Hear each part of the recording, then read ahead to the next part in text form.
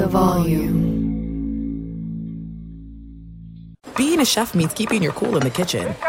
And with Resi Priority Notify and Global Dining Access through my Amex Platinum card, right this way. It's nice to try someone else's food for a change. That's the powerful backing of American Express. Terms apply. Learn more at americanexpress.com/withAmex. Superchargers, headlights, and more. With over 122 million parts, eBay Motors has everything you need to maintain your vehicle and level it up to peak performance. And with eBay Guaranteed Fit, your part is guaranteed to fit your ride every time or your money back. Stay on your A game with all the parts you need at the prices you want. It's easy to bring home huge wins. Keep your ride or die alive at ebaymotors.com. Eligible items only. Exclusions apply.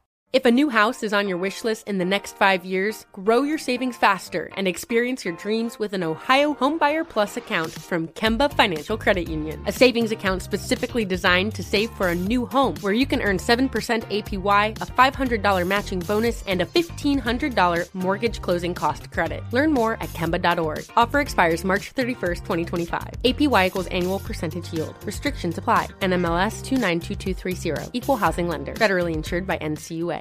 Boxing with Chris Mannix is presented by FanDuel Sportsbook. There's no better place to bet the action than on FanDuel Sportsbook during the football season. I bet on FanDuel as often and as comfortably as I possibly can. It is America's #1 sportsbook. It's easy to use. It's safe and secure.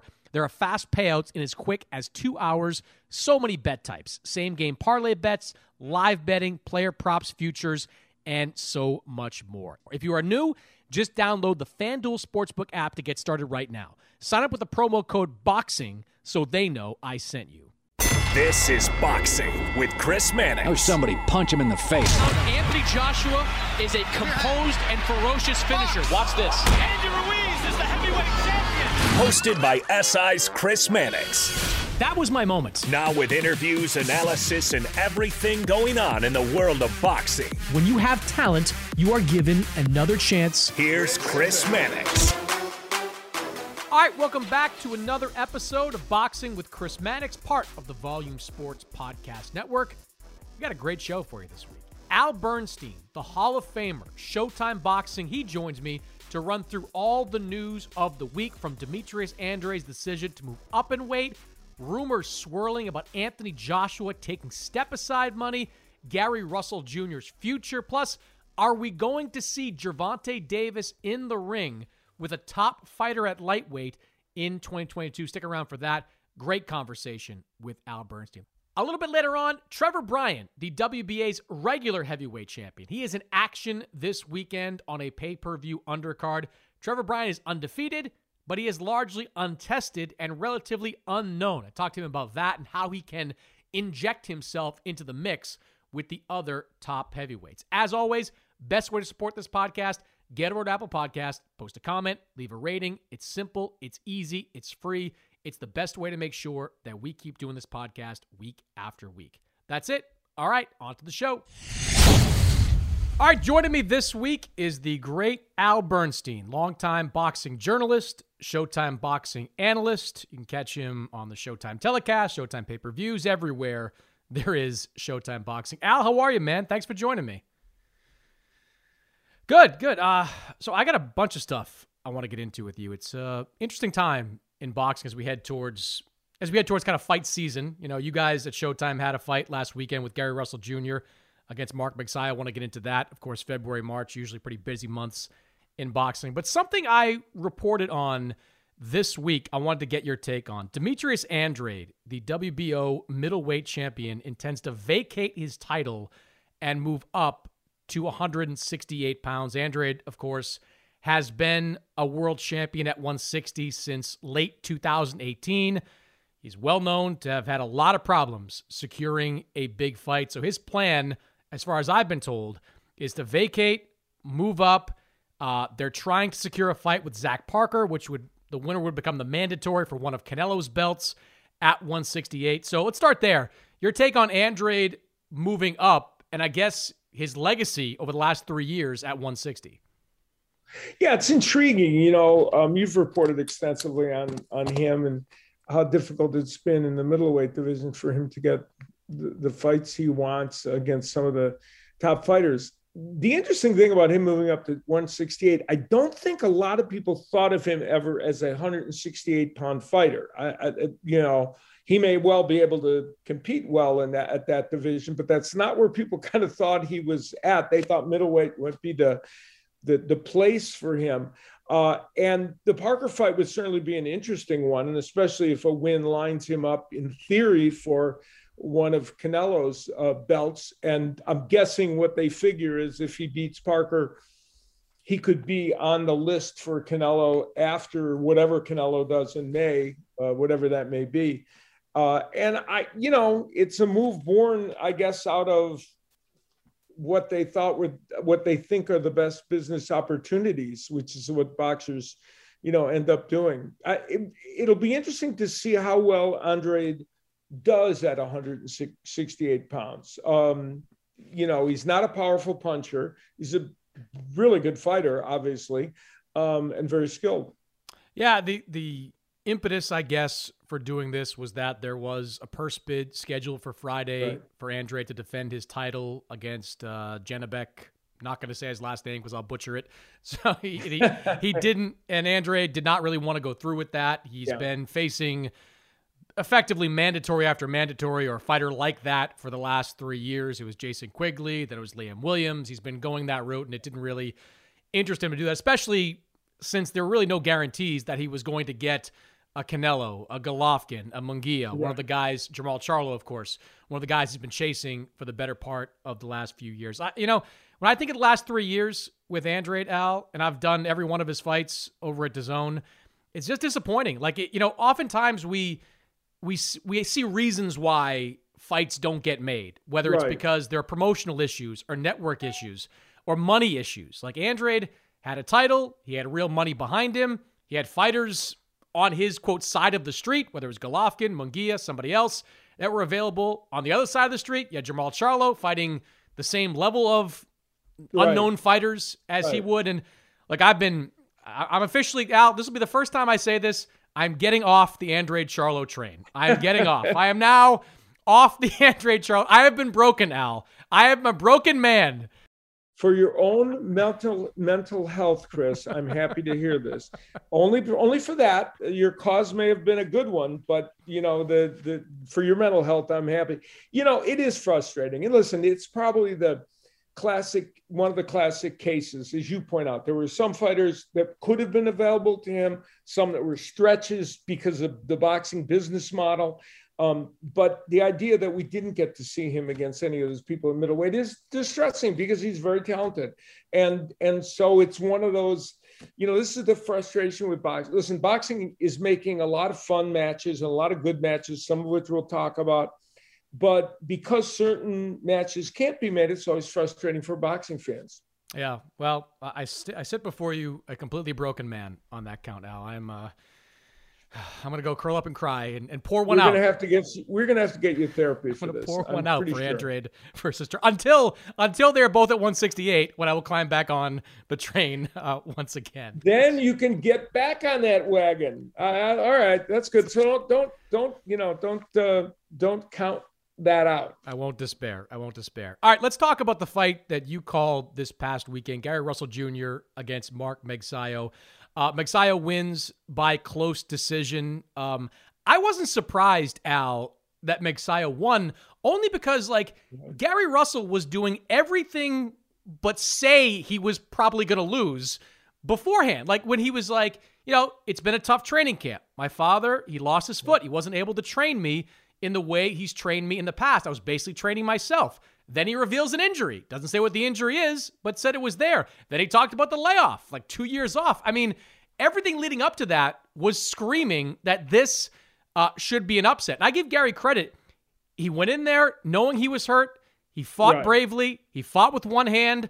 I thought he lost a little bit more lopsided. He certainly didn't give Magsayo a boxing clinic, which is what he told Jim Gray in the ring afterwards. But I give him credit for fighting through the pain and lasting the full 12 rounds, but he doesn't pull it out. So give me your reaction to the way Russell fought and I guess where he goes from here.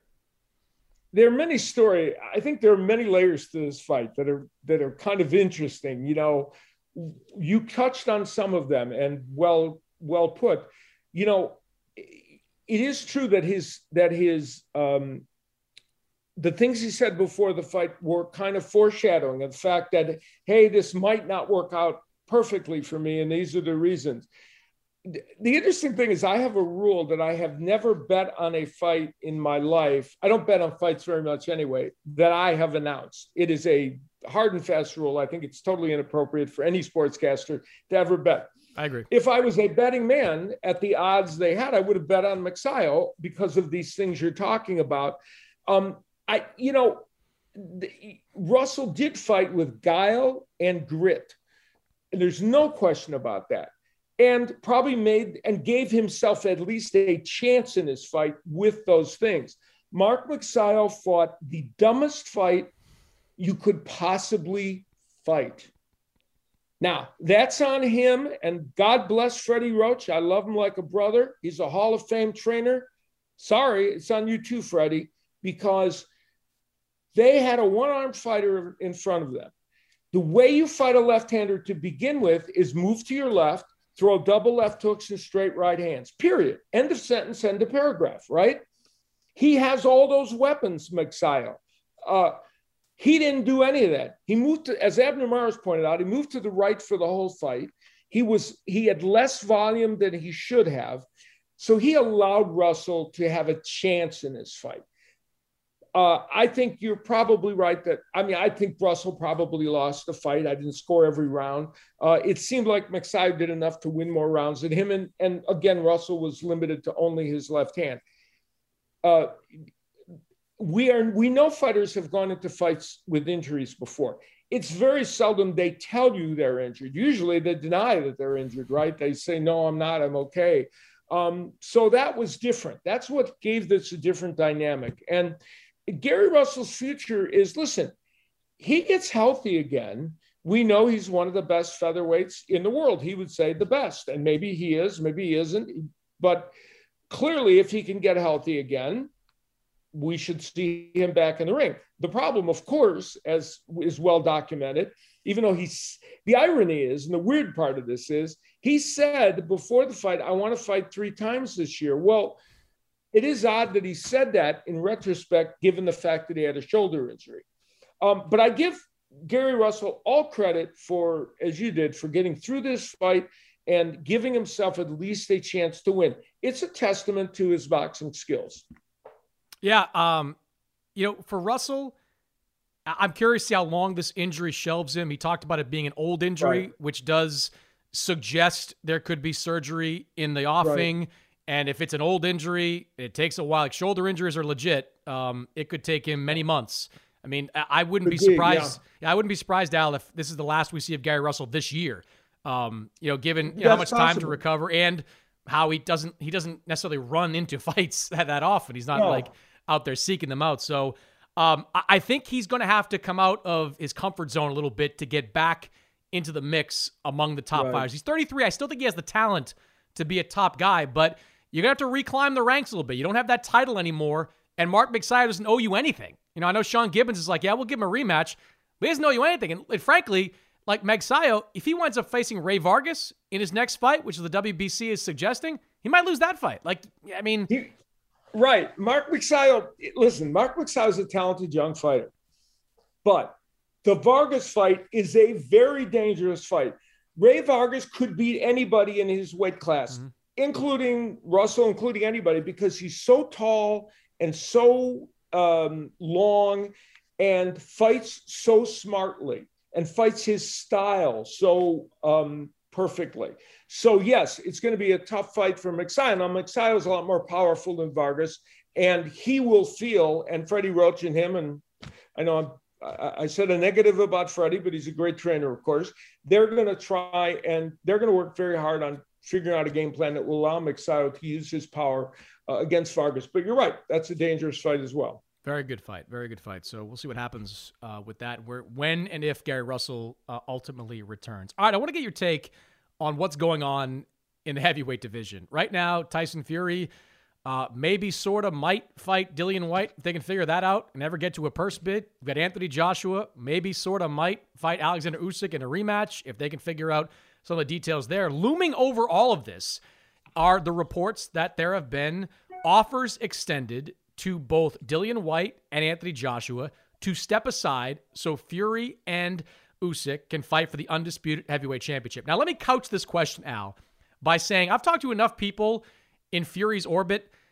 Nobody's really sure where all that money's coming from. There's $20 million out there for Anthony Joshua. Well, who is putting that up? Because Fury Usyk, if it's in the UK, it's a big money maker, but I don't know if it's big enough to be able to shave $20 million off the top and hand it to Anthony Joshua and hand whatever million off to Dillian Whyte. But putting that aside for a second and focusing on Anthony Joshua, given what happened in the Usyk fight, and let's just say there's $15 to $20 million on the table for him to step aside. In your mind, would it be wise for him to take that, or should he go straight into a fight with Usyk?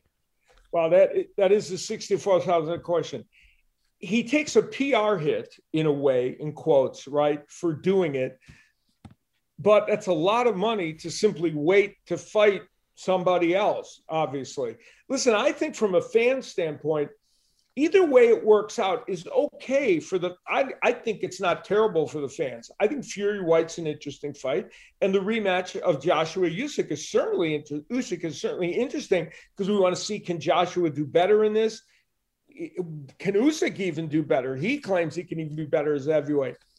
But of course, probably the majority of the fans at this juncture, if you took a poll of all boxing fans, probably 7 out of 10 would say they'd rather see the Fury Usyk fight, right? I mean, they would probably say, well, that piques my interest right now at this moment more because of what we've seen. You make the very interesting point, and it is worth at least again mentioning that business-wise, it's hard to understand where that $20 million comes from. There's no Middle Eastern sultan out there ponying up the cash. There's no, as far as I know, there's no possibility of a Saudi return for the heavyweight That would title. be the only thing, right? Yeah. That would make you think that kind of money's floating around there. So we don't know what to make of that. The only thing I can say is I hope that it gets sorted out as soon as possible for everyone, for the fighters, for the fans, so that we can move forward with this. Here's the one, sometimes I'm criticized for being too rosy, but at the very least, although sometimes I'm criticized for the opposite, so I guess, I don't know. But go figure, Chris. People can always happens. Shocking that's the case. Exactly. But at least we're talking about the heavyweight division and interested in their matches. 4 years ago, not so much, right? We weren't, maybe 5 years ago. So that's good. That's a good thing that we have these heavyweights that we're interested in, and that both of these fights, if both of those fights come about, or they smush the Usyk Fury one together, either way, fans will have something interesting and fun to root for. So among the reasons I think Joshua should strongly consider the step aside money if it's there is that, unlike in 2019, there's a measure of control that he'd have over getting a shot at the winner of Fury Usyk. When it was suggested that Joshua should step aside for Ruiz Wilder in 2019, that was a dangerous game, because then you're talking about maybe getting back on the hamster wheel with Deontay Wilder, and who knows how long it would take for a fight that never came to fruition to actually happen if he stepped aside for that. We kind of know that the winner of Fury Usyk is going to run towards an Anthony Joshua fight. There's too much money, and Fury wants a legacy fight. Usyk will fight anybody. He's shown that over the last couple of years. So I like that. And look, if you're AJ, let's say $15 million to step away, you can take a comeback type of fight against maybe somebody that fights like Usyk, somebody smaller, a blown-up cruiserweight who isn't as dangerous. Maybe you can learn a couple of things. If you're bringing in somebody new to your team, that gives you a chance to work out some of the kinks with that trainer. So I don't know. To me, if that money's there, I take it. Pretty much cut and dry. If it's $15, $20 million, I take it, and I gear myself up for, let's say, a December, January, whatever it may be, showdown with either Joshua or with Fury or Usyk. Well, those are compelling arguments for him doing it. And I think there's logic there. If he feels that he can make all that happen. If the money's there and he can, and you also make an interesting point about the fact that he's changing trainers. He's going to a different team. A fight to get him ready for a tougher fight wouldn't be the worst thing on the planet, clearly. And of course, he doesn't know if he'd be facing Fury or Usyk, so he's not sure what style to fight, because he could presumably he's going to fight the winner of that. But either way, a fight for him that could get him ready again to battle a top fighter with a new trainer isn't a terrible idea. It will be interesting. Of course, he will face a huge backlash if he does take the step aside money, just because that's what happens now in our society. Like to those people be like, you wouldn't take $15 million to just do nothing? Like, right. Give me a break. I believe they would. Yes, I would. Yeah, I would. I think if somebody said to us, if we step aside from 3 broadcasts for $20 million and then we come back, would we do it? Yes, I believe we probably would. I'm pretty sure. Well, in your case, that would be less than you're getting for the 3 fights, so it wouldn't matter. Right. Okay. In my case, it would, Hey, it would mean something. I would be on a beach in some Caribbean island for that period of time. There's no doubt about that. All right, let's talk about a fight that was announced this week that I'm pretty excited about. Juan Francisco Estrada, he had to drop out of his fight against Chocolatito Gonzalez. Estrada contracted COVID. A third fight between Estrada and Chocolatito was highly anticipated, but the save is pretty good. Julio Cesar Martinez, 112-pound champion, is going to move up and face Chocolatito on the same date, March 5th. I think Estrada Chocolatito 3 is a tremendous fight, Al. This fight might actually in the ring be better. Like it could be all-out war. It probably will be all-out war between a Mexican brawler in Martinez and Chocolatito, who has never been in a bad fight in his life. So when I saw the announcement, I'm like, I kind of like the new fight a little bit better than the old. What did you think? I think this says all you need to know about A, Chocolatito, and B, the fighters in that general weight class, okay? That God bless every one of them for fighting the toughest competition. Now, of course, somebody would argue, the cynic would say they have to because that's the only way they can get big money. Well, yeah, but, forget about that for a second. For Chocolatito to take this challenge as the replacement, which keeps it, as you point out, a destination fight to watch. It's very, very exciting. As you point out, an all-out aggressive brawler against an older fighter who still showed in his last couple of fights that he has so much left in the tank. He is, and he's a volume puncher. Martinez is not so much a volume puncher, but a power puncher. So you have that kind of dichotomy going on. I was super looking forward to the first fight. And as you point out, I'm looking forward to this one almost as much as the first one. I'm curious to get your take on this. Like the smaller fighters, they very rarely are elite in the way Chocolatito's been elite as he gets a little bit older. There are examples, of course, of guys that have aged really well. I mean, hell, Nonito Donaire is the greatest. I mean, he's dropped down to bantamweight and is kicking everybody's ass at this point. But like one reason I'd be optimistic if I was Martinez that I can win is that I kind of got the sense, and Sergio Mora said this at the time, and I think he's right, like against Estrada, could that have been Chocolatito's last stand? Like, could that have been when he kind of emptied the tank against a younger, bigger, stronger fighter? I thought he won that fight. I thought the scoring by Carlos Sucre was reprehensible in giving it that way to Estrada. But like was that the fight that Chocolatito gave everything he had left? A rematch with Estrada, a big fight, a chance to put himself on top, arguably once again at 115. Now you got a younger guy in Martinez who won't come in with a size advantage, but he's going to have youth, aggression, all these attributes on his side. So if I'm Martinez, I'm thinking, look, this guy's an all-time great, but I don't know if he's still that guy after the fight with Estrada. That may have been his last stand. So I think that's a reason for Martinez and people that support him, like Eddie Reynoso and others, to be optimistic their guy can win. Well, I think it would be. And let's remember that several fights ago when Chocolatito was knocked out after he had lost to that same opponent previously. So Rungvisai a couple times, the thought was that was the point at which Chocolatito had probably jumped the shark. Clearly, he showed us that was not the case. But there's every reason for them to be hopeful of that. And here's the other thing. So they're stepping to a different weight division. Even if he should have a great fight with Chocolatito and lose, how does that hurt him? Doesn't hurt him at all, really. I mean, it's like, oh my God, then you've now joined the pantheon of all these wonderful lower weight fighters who are in these great fights. You're young enough that we can't wait to see what you do next. And I can't imagine that it would hurt him. And I think they feel confident that no matter what happens, this is going to be a super competitive and great fight. I don't think they anticipate getting blown out, or it could happen, of course, but they anticipate a great fight like we all do. So this is logic, because even Chocolatito says, okay, I'm going to keep this a big event. I'm going to challenge myself, and I'm the bigger guy. I believe I can win this fight.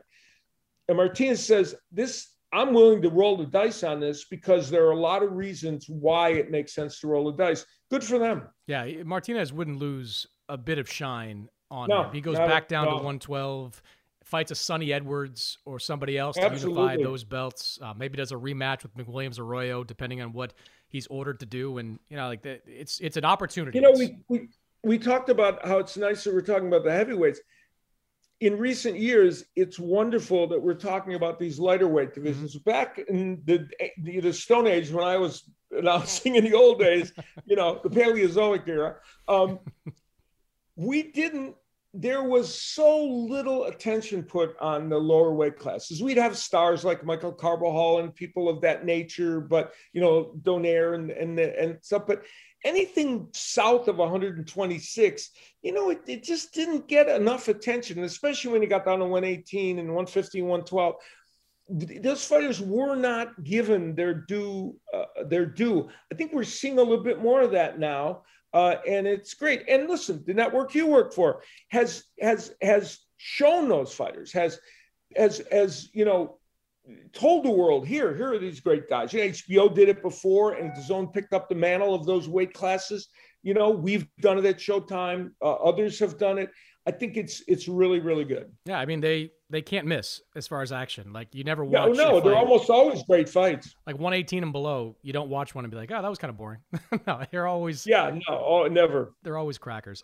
Speaking of lower weight classes, Gervonta Davis, 2-division title holder, holding one belt right now, a secondary title at 135. He has been ordered to face Rolando Romero. That was a fight that was originally scheduled for late last year. Romero, of course, had to withdraw after some allegations of sexual assault. He has been cleared by the police in Nevada. So it seems like we're trending in that direction to see Davis against Romero in a rescheduled match. What do you think of that fight? And as someone that's called a lot of Gervonta Davis fights recently, do you think 2022 is the year we get Gervonta Davis in one of those big fights against a Ryan Garcia, against a Devonania Kambosos? I really hope so. I really, really do. Listen, they claim that, they've said recently they were trying to negotiate for Lomachenko. You're more of a reporter than I am. That's not what I hear, Al. I do not hear that. Yeah. I do not hear that. Right. So whether we accept that with a grain of salt or not, the key thing here is boxing always has these litmus tests for the casual media and casual fans that makes them decide boxing is not worthy of their attention because they won't do A, B, or C. This is one of those things. The idea that it's so hard, it seems, to get some of these top lightweights together. Now, George Kambosos seems pretty willing to fight one of these top lightweights. Good for him.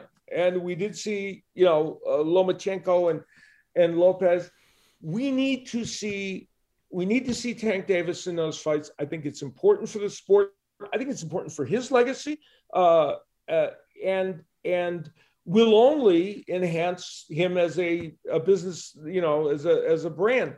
And I hope we see it. I'm very, very, and I'm hopeful. I'm hopeful about the Davis Garcia fight for just a variety of reasons. I think of the ones that are available to him, it feels like that's the one that's more feasible to me. And I hope if this Romero fight happens, then I hope the very next one would be something like that. Well, that would be important. And listen, Isaac Cruz, who fought a great fight against Davis, went the distance with him in a very close fight, kind of also added to, in my opinion, to some of the drama of all this because, number one, he challenged Davis. Number two, we saw Davis respond to adversity because he too was injured in that fight.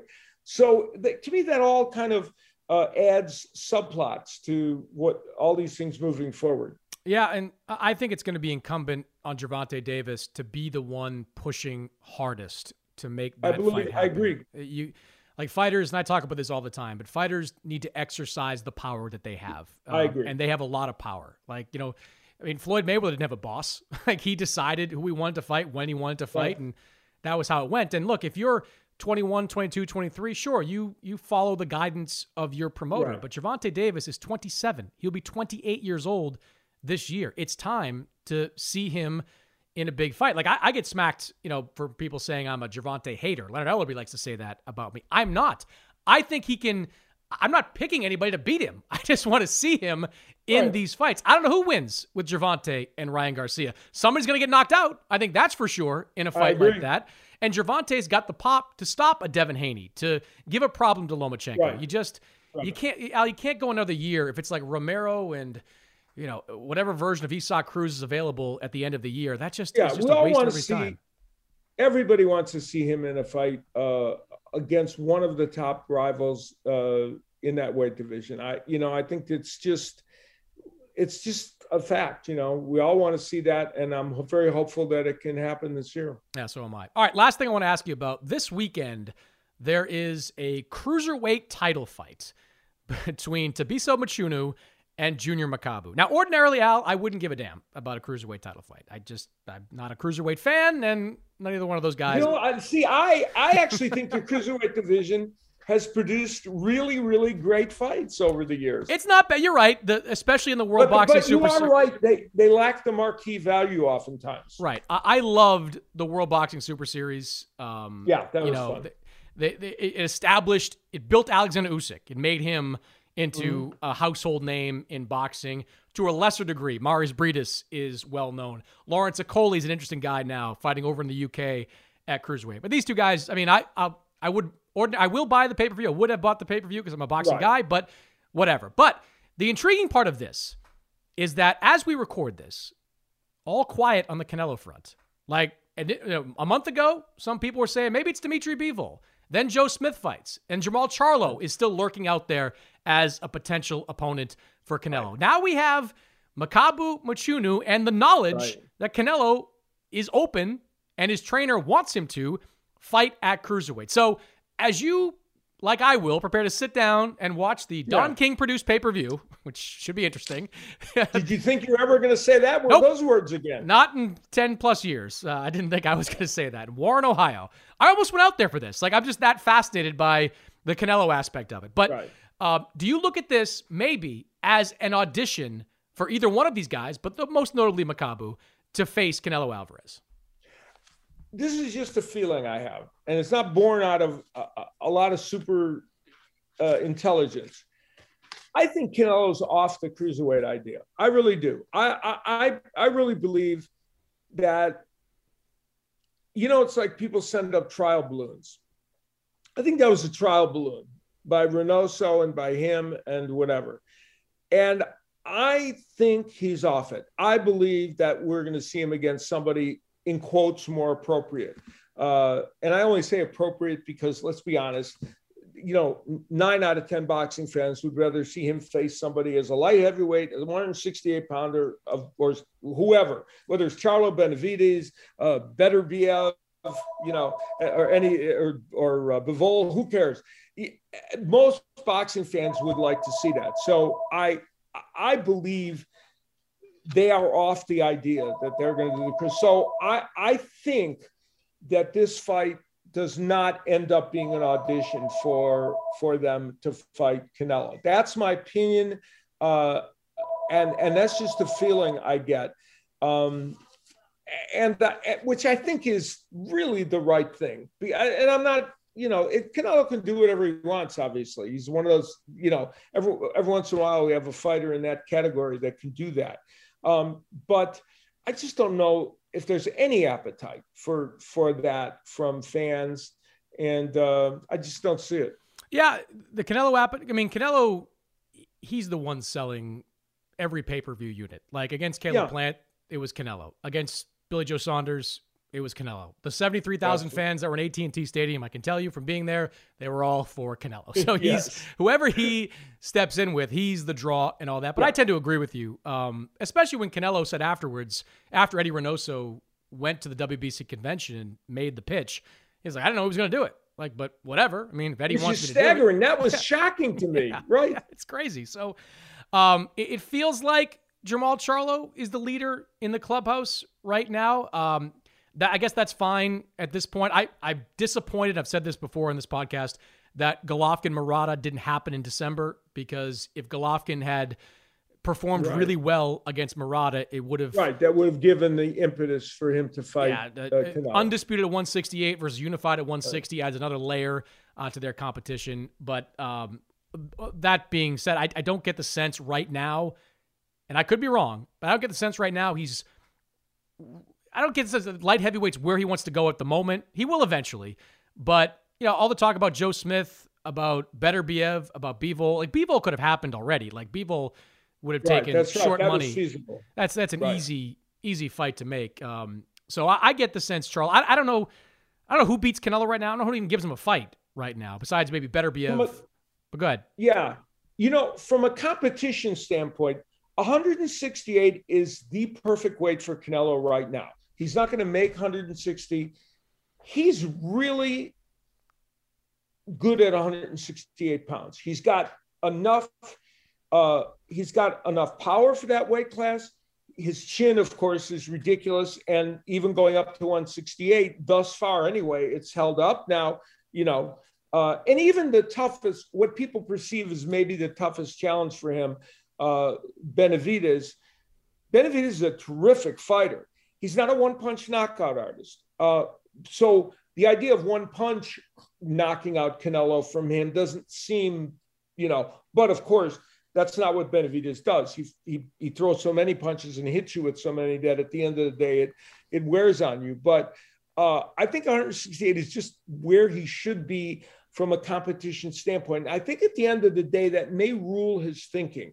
I think that may be ultimately what tells them, but we've talked during this interview, we've talked equal amounts about fighters thinking as businessmen and thinking as fighters. And both those factors seem to enter into their decision-making process. In this case, I think maybe Canelo and Reynoso as boxing people will figure more heavily into their decision-making than as businessmen. Let me ask you this. You've called most of Jermall Charlo's recent fights. His last fight against Juan Montiel, where he went the distance with Montiel. What kind of odds or chances do you give Charlo at 168 against Canelo? And what have you seen from him in recent fights? Montiel was a struggle. It was more of a struggle than I thought it was going to be for Charlo. I thought his effort, I thought Sergey Derevyanchenko fought a great fight against Charlo. He looked just as good, in my opinion, as he did in those tough fights with Jacobs and Golovkin when we saw Derevyanchenko really perform well. I thought he was almost on that level against Charlo. And the reason I say that is because that was Jermall Charlo's best performance ever. I mean, he faced adversity. He fought really well. Now, the following fight, the fighter he fought turned out to be better than people would have anticipated. But then we always ask the question, how much do we lay on Jermall Charlo? Did he underperform in that fight? He won the fight, clearly, but got a much tougher competition. Here's the thing about a Charlo-Canelo fight, to me anyway. Jermall Charlo is a wonderful offensive fighter. He's going to land punches against Canelo. How much, how many, I don't know. Canelo's, by the way, is a better defensive fighter. And you've, of course, very much chronicled Canelo's, maturation as a fighter. He's a better defensive fighter than he used to be. But he's going to be hit by Jermall Charlo. Can Jermall Charlo do enough to hurt Canelo or land enough of those punches to deal with Canelo's offense? And that's the big question. And we don't know, whether Charlo will be hurt by Canelo. He's moving up in weight, right? Even though Canelo was formerly middleweight. So he wasn't born to 168 pounds. So the thing that makes that fight kind of intriguing is we know Charlo will function pretty well on offense and he gets some things done. Can he get enough done to blunt what ultimately ends up being Canelo's huge offensive firepower? Charlo's got a great jab. The issue with beating Canelo is that you can't out-jab him. You can throw more jabs at him, but you can't win by out-jabbing him. At some point, you have to let the right hands go, and nobody recently has been willing to do it, whether it's Callum Smith, Billy Joe Saunders, Caleb Plant. You throw the jabs, it's kind of safe, and it might be a scoring punch, especially early in the fight, but when he's coming at you, and you know what's coming back if you let that right hand go, it's made guys reluctant to do it. So until I see somebody that's not named Gennady Golovkin let the right hand go, I'm just going to be skeptical that somebody's going to do it.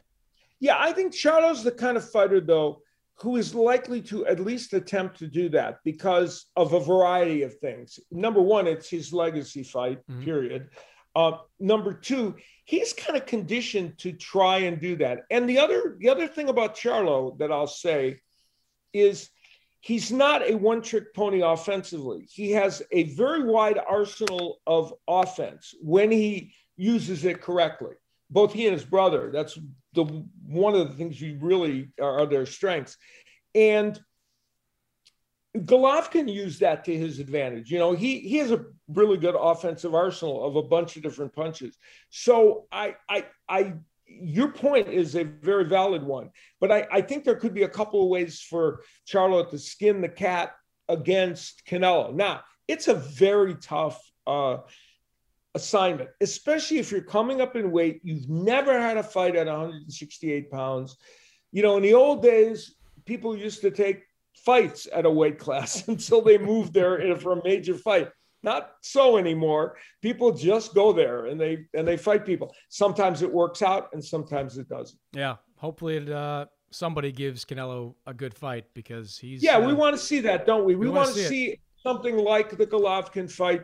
We want to see, fights. Listen, Caleb Plant, I thought, overperformed in parts of that fight and demonstrated that he could be a very solid 168-pounder and showed us his improvement, but he wasn't on the level that could create a super competitive fight with Canelo. Yeah, and maybe not so much with the talking about what a great fight it is during it. That was kind of weird. When I saw Caleb Plant going, well, Caleb Plant, the on the Showtime after show, right. Like when he's like, "This is a good fight, huh?" And I was like, "Yeah, all right." Well, he was. He was. That was weird. I never seen that out. That was weird. Auditioning. Yeah, he was auditioning for a commentary job. There you go. So he's next in line. While he was fighting, so you have to give him credit for that. Al, always enjoy the conversation, man. Good to talk to you. Hope to see you at a fight real soon. Yeah, okay. I know we're overdue to have a cocktail or a cup of coffee. Yes, sir. Thanks for joining me. When we come back, my conversation with Trevor Bryant. eBay Motors is here for the ride. Now, I'm supposed to talk here about what I remember and what I loved about my first car. And that's easy for me to do because I still have my first car. And as long as it keeps running, and so far so good, I intend to have that car probably until the day I die. That's how much I love that car. It is like a child to me. Now, it does require some upkeep, and that's why I'm grateful for a place like eBay Motors. With over 122 million parts, you can make sure your number one ride or die stays running smoothly. Brake kits, LED lights, roof racks, bumpers, whatever your baby needs, eBay Motors has it. And with eBay Guaranteed Fit, it's guaranteed to fit your ride the first time, every time, or your money back. Plus, at these prices, you're burning rubber, not cash. Keep your ride or die alive at ebaymotors.com. Eligible items only. Exclusions apply. There are some things that are too good to keep a secret. Like how your Amex Platinum card helps you have the perfect trip. I'd like to check into the Centurion Lounge. Or how it seems like you always get those hard-to-snag tables. Ooh, yum. And how you get the most out of select can't-miss events. With access to the Centurion Lounge, Resi Priority Notify, and Amex card member benefits at select events, you'll have to share. That's the powerful backing of American Express. Terms apply. Learn more at americanexpress.com/withAmex. If a new house is on your wish list in the next 5 years, grow your savings faster and experience your dreams with an Ohio Homebuyer Plus account from Kemba Financial Credit Union. A savings account specifically designed to save for a new home where you can earn 7% APY, a $500 matching bonus, and a $1,500 mortgage closing cost credit. Learn more at Kemba.org. Offer expires March 31st, 2025. APY equals annual percentage yield. Restrictions apply. NMLS 292230. Equal housing lender. Federally insured by NCUA. Fight fans, throw your best haymaker with a risk-free bet from the FanDuel Sportsbook. Even if your fighter gets knocked out or tapped out, new customers get up to $1,000 back if your first bet doesn't win. That is a great deal. Just sign up with the promo code BOXING, and you'll be able to bet on all the biggest boxing matches and UFC fights. FanDuel offers all your favorite bets. Choose from the money line to the method of victory to which round the fight will end and so much more. You can even parlay different fight bets together. The bigger your parlay, the bigger your potential payout becomes. FanDuel is America's #1 sportsbook and is now live in New York. New Yorkers, you don't got to drive to New Jersey anymore to make some bets. You can do it right from your home. The app, it's so easy to use, and when you win, you'll get paid in as little as 2 hours. To place your first bet risk-free, sign up with the promo code BOXING and make every fight night mean more with the FanDuel Sportsbook app. All right, Trevor Bryan is the WBA heavyweight champion. On Saturday, he will defend that title against Jonathan Guidry. That's a fight that will take place in Warren, Ohio, and you can watch it on pay-per-view. Trevor, before I get into the fight and kind of your place in the heavyweight division, I was watching back your media conference call with Don King, and I'm wondering, like, at what point when Don starts talking, do you kind of lose track of everything that he's saying during these conversations? You know, Don King's a historian, man, so just to sometimes listen to him, you can get lost because he has so much knowledge and so much information. And sometimes even I turn into a fan as well, just sitting there talking to him and listening to him. So, yeah, man, it's funny. I just love to hear that man speak. Yeah, I've been down to his office in Florida a few times. I've done magazine stories on him. Like, it's just at some point he's like, I'm not sure where he's going with his conversations. And, you know, I was just laughing, just thinking, watching your conference call at just vintage Don when he starts talking. I mean, how would you describe your relationship with Don King? I have a great relationship with Don. He's my promoter, and we talk about whatever we need to talk about for the fights and continue my career, my promising career as heavyweight champion. So when you look back at the decision to sign with Don, what went into that for you? As I said in that last interview as well, when I had my first meeting with Don, he basically told us, hey, man, I usually don't sign guys straight out of amateurs. I mean, I sign guys that's getting ready to fight for titles or in position for titles. So that was something big coming from my city of Albany, New York, of 2 amateur guys getting signed, me and a married mom.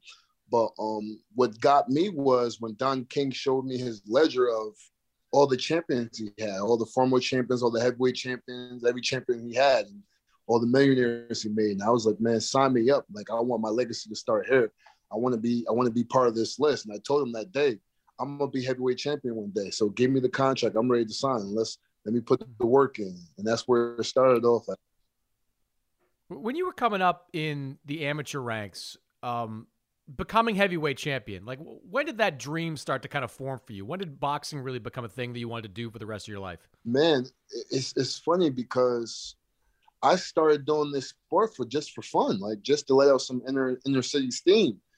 And it was like a safe haven for me to go to and not worry about what's going on in actual reality. And just going to those that in that amateur background of just going to those tournaments and fighting all over the country, fighting all international. I mean, I never really thought that, one day I'm going to become a heavyweight champion of the world. It's funny because meeting all these guys, meeting all these different individual fighters and amateurs, and their father was champion, their uncle was champion, this and that. Me just being a kid just doing it for fun. And it really didn't come to like the end of my amateur career trying to go to the Olympics where I said, you know what? Hearing all these other former champions saying, hey, man, I see something in you and you could become heavyweight champion yourself if you stick with it. And at that point, that's where I decided to say, you know what? Let me see how good my talents are. Let me see how good my hard work ethic is. Let me see if I could do it. And that became a dream of mine, to become heavyweight champion, actually see this through. And here I am today. I manifest my own dream into reality.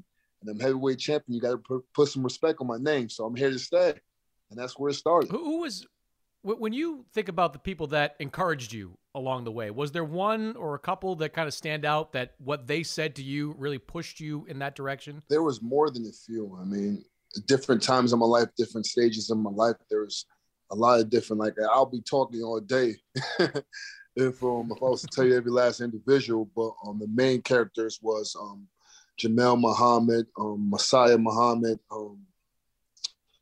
my home coach, Vincent Kittles, my college coach, Al Mitchell, and a lot of other strong male figures in my family. But just to have all that collective energy for people wanting me to do better in life, that's what drove me to stick with it and to be here where I am today. Al Mitchell, I think a lot of people know. What was his influence on you? Oh, man, Al always seen the best out of me, man. And he always used to tell me the truth, man. Like, Trevor, you could be so great. And Trevor, you can do this. Trevor, you can do that. You just got to – I've always been who I am, man. I've always been a big guy, the big kid off the street, man. And I really appreciate the time that I had with Al Mitchell out there in Marquette, Michigan at the MMU program. And, man, Al Mitchell has always been in my corner, man. He always hits me up from time to time. Trevor, you're doing great, man. You're looking great, man. Keep continuing to do his thing. And I'll always be a Marquette, Michigan bad boy. So, I mean, shout out to my boy Al Mitchell, man. How does a guy from Albany, New York, like living or being in that area of Wisconsin? Well, listen, I'm from Albany, New York, but I've been in South Florida for the past 10 years, man. My bones done weak, man. For real, I ain't gonna lie to you. Like, this cold weather is crazy. Like, I mean, but it feels good to actually see the weather again. And like I said, it brings me back those memories from Albany, New York and Marquette, Michigan, where it snowed for like a whole month straight, non-stop. Like, so it's great to be back out here in this climate. That Midwest, that gets cold up there for sure. No doubt about that.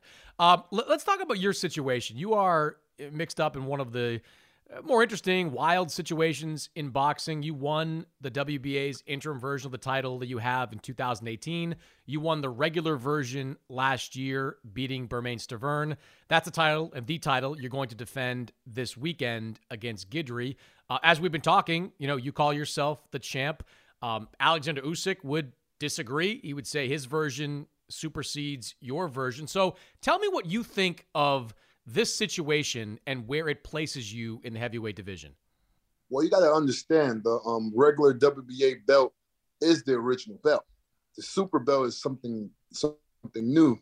I mean, my belt, all the greats have had it. You know what I'm saying? And I'm not gonna argue and say which belt is more important, but they put more value on the super belt right now. And hey, listen, man, I'm a heavyweight champion. I'm coming to collect all the belts.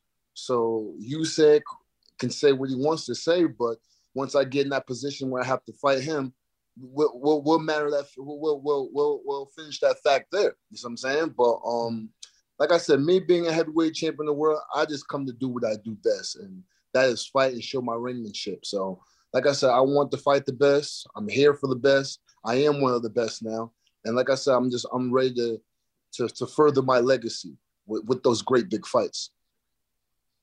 With the WBA trying to eliminate belts, and they have done it in multiple different divisions, do you agree with that? Do you think it should be one title holder in that organization? Well, again, like I said, the original belt is the number one to me, but I feel like it'll strengthen it'll strengthen up the belts more. Yeah, just having one belt and not having all these. Like I said, like one of the previous belts I had, I mean, I think it's great for the belts, and they find that has more value on it. So me with my regular belt, let's put me against. Let's make it make it an undisputed fight. Let's make this thing happen. Like let's get to it. I'm ready to fight Usyk. I'm ready to get whoever. I mean, Usyk is the man. He has my super belt, so I'm ready. I'm ready to go after him, and let's have one belt. Let's definitely have one belt and have that one number crown champion of the world. I'm in for it. No, that's certainly the easiest way to do it, to have everybody fight each other and clean up that mess in the ring. You won that title against BJ Flores, the interim title in 2018. Didn't fight again until 2021. For people that don't know, like what was the cause of the long layoff you had, where I'm sure you'd be disappointed to lose kind of prime years of your fighting career? It was a challenge. If people don't know, Manuel Shaw was the holdup. He was the holdup. He had the regular WBA belt since 2017, where he won that against Alexander Usanov, I believe, right? And he hasn't defended the belt, period. And here we are in 2021, 2022. He hasn't defended that belt. So, I mean, he couldn't make it to the United States back in 2020 to defend his belt against me. And here we are now. I got the belt now, and he's no more to talk about. I'm just want to further this career from where I'm at now, and let me get the Usyk, man. That's what I want to talk about. Let's get the Usyk. I mean, those 2 years in the past. I can't talk about the past. I mean, hey, what happened, and it's in the past now. But let's worry about what's going to happen in the future. So I think people look at your resume, they see BJ Flores, they know him, they know Bermane Stiverne as a former champion. But I think people wonder, how good is Trevor Bryant? Yeah. How good are you? Yeah. What is the answer to that question? Me, I'm the man. I'm the man with the plan. I mean, they can look at my record and say whatever they want. People in boxing know who I am. You know what I'm saying? Professional ranks know who I am and know what type of fight I bring. It's just for the world to catch up. I mean, that's all it is. And once after I get past this hump right here coming on January 29th, the rest of the world is going to see, because there's some real big names out there for me to fight against and showcase my talent against. And these are the best that the world say they are. So after this fight, I'm going to be fighting among the best. And then we'll say after that next fight of Trevor Bryant, you talked everything that you said you were. And I'm here to stay. Like I said, I'm here to further this legacy from this point on. Yeah, you've talked about getting that big blockbuster fight in your next fight out, or at least in 2022. What fight is that for you? I mean, realistically, Usyk, Joshua, Fury, they're going to do their dance over the next, whatever number of months. Is it Daniel Dubois? Is it somebody else? Like, what do you see as that big blockbuster fight waiting if you win on Saturday night? Like I said, you just mentioned them.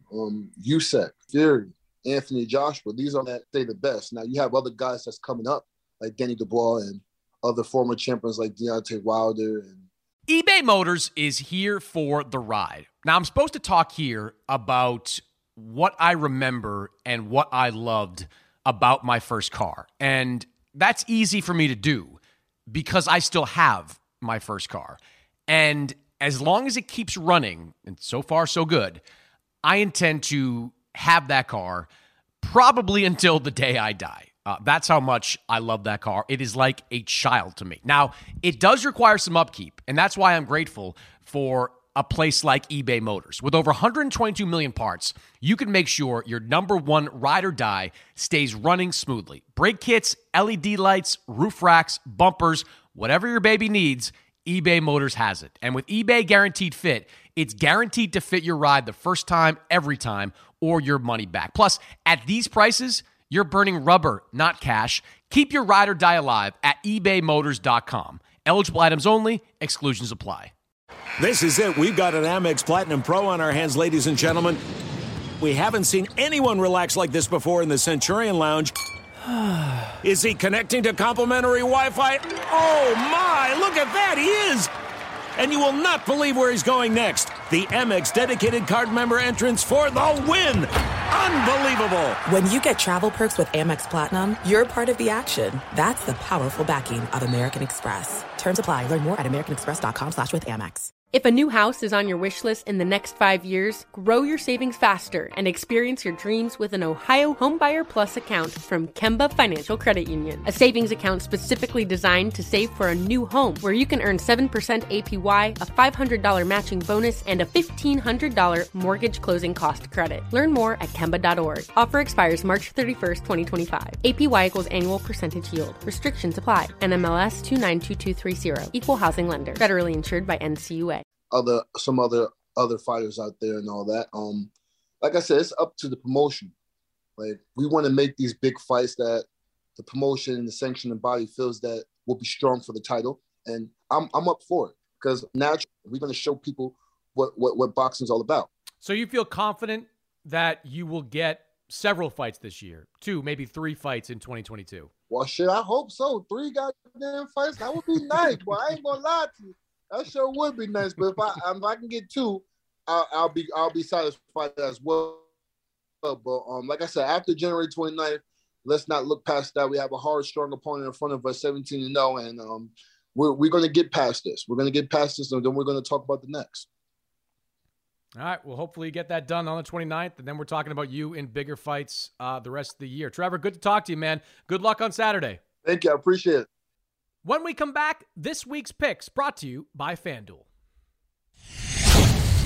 All right, time now for this week's picks brought to you by our friends over at FanDuel. And before I get into them, I just want to remind everybody that I am now 4-0 since I started making picks on this podcast. And I haven't just been picking easy winners. First time around, I told you Joe Smith by knockout. That was a pretty easy one to predict. Last week, I told you bet the underdog, Mark Magsayo over Gary Russell. I told you to pick Magsayo by decision, and that is exactly what happened. So I'm off to a pretty good start, is all I'm saying. This week, I am focused on the cruiserweight division, the headliner of a pay-per-view this weekend, Junior Makabu versus Tabiso Machuno. This is a rematch of a really good fight back in 2015 that was won by Makabu by 11th round knockout. And I actually see this fight playing out a lot like that one did. I think it's going to be close in spurts. Machuno is a very solid boxer, has shown good defense during his career, but Makabu is a puncher. And how he knocked out Machuno last time with a straight uppercut that put Machuno down face first on the canvas, I think there'll be a similar shot that puts Machuno down. Now, Makabu is a slight favorite in this one. He's coming in at -164. Makabu by knockout is only at +155. So the odds are not great on this one, but I think Makabu is going to be the sharper fighter, and I think Makabu is going to be the more motivated fighter, because we know that if Makabu wins this fight, there is at least the possibility that he could face Canelo Alvarez his next time out. So if there's any reason for a fighter to be motivated and ready to go, it's that. There is a winning lottery ticket potentially available for Makabu if he wins. I think that's going to focus him, and I think it's Makabu by knockout. That's my pick for this week, brought to you by FanDuel. That's it for this week's episode. My thanks to Al Bernstein and Trevor Bryan for joining the show. As always, subscribe, rate, review this podcast on Apple Podcasts, Spotify, wherever you can download podcasts. And I'll see you next week. If If a new house is on your wish list in the next 5 years, grow your savings faster and experience your dreams with an Ohio Homebuyer Plus account from Kemba Financial Credit Union. A savings account specifically designed to save for a new home where you can earn 7% APY, a $500 matching bonus, and a $1,500 mortgage closing cost credit. Learn more at Kemba.org. Offer expires March 31st, 2025. APY equals annual percentage yield. Restrictions apply. NMLS 292230. Equal housing lender. Federally insured by NCUA.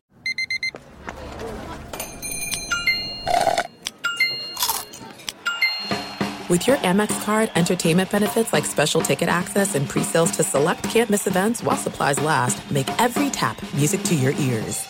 Tired of restless nights? At Leesa, we know good sleep is essential for mental, physical, and emotional health. From memory foam mattresses to hybrids that keep you cool all night long, Leesa's mattresses offer exceptional comfort and support with free delivery and 100 nights to try out your mattress in the comfort of your home. For a limited time, save up to $700 off select mattresses plus 2 free pillows. Go to leesa.com/iHeart for an additional $50 off mattresses and select goods. Exclusions apply. See leesa.com for more details.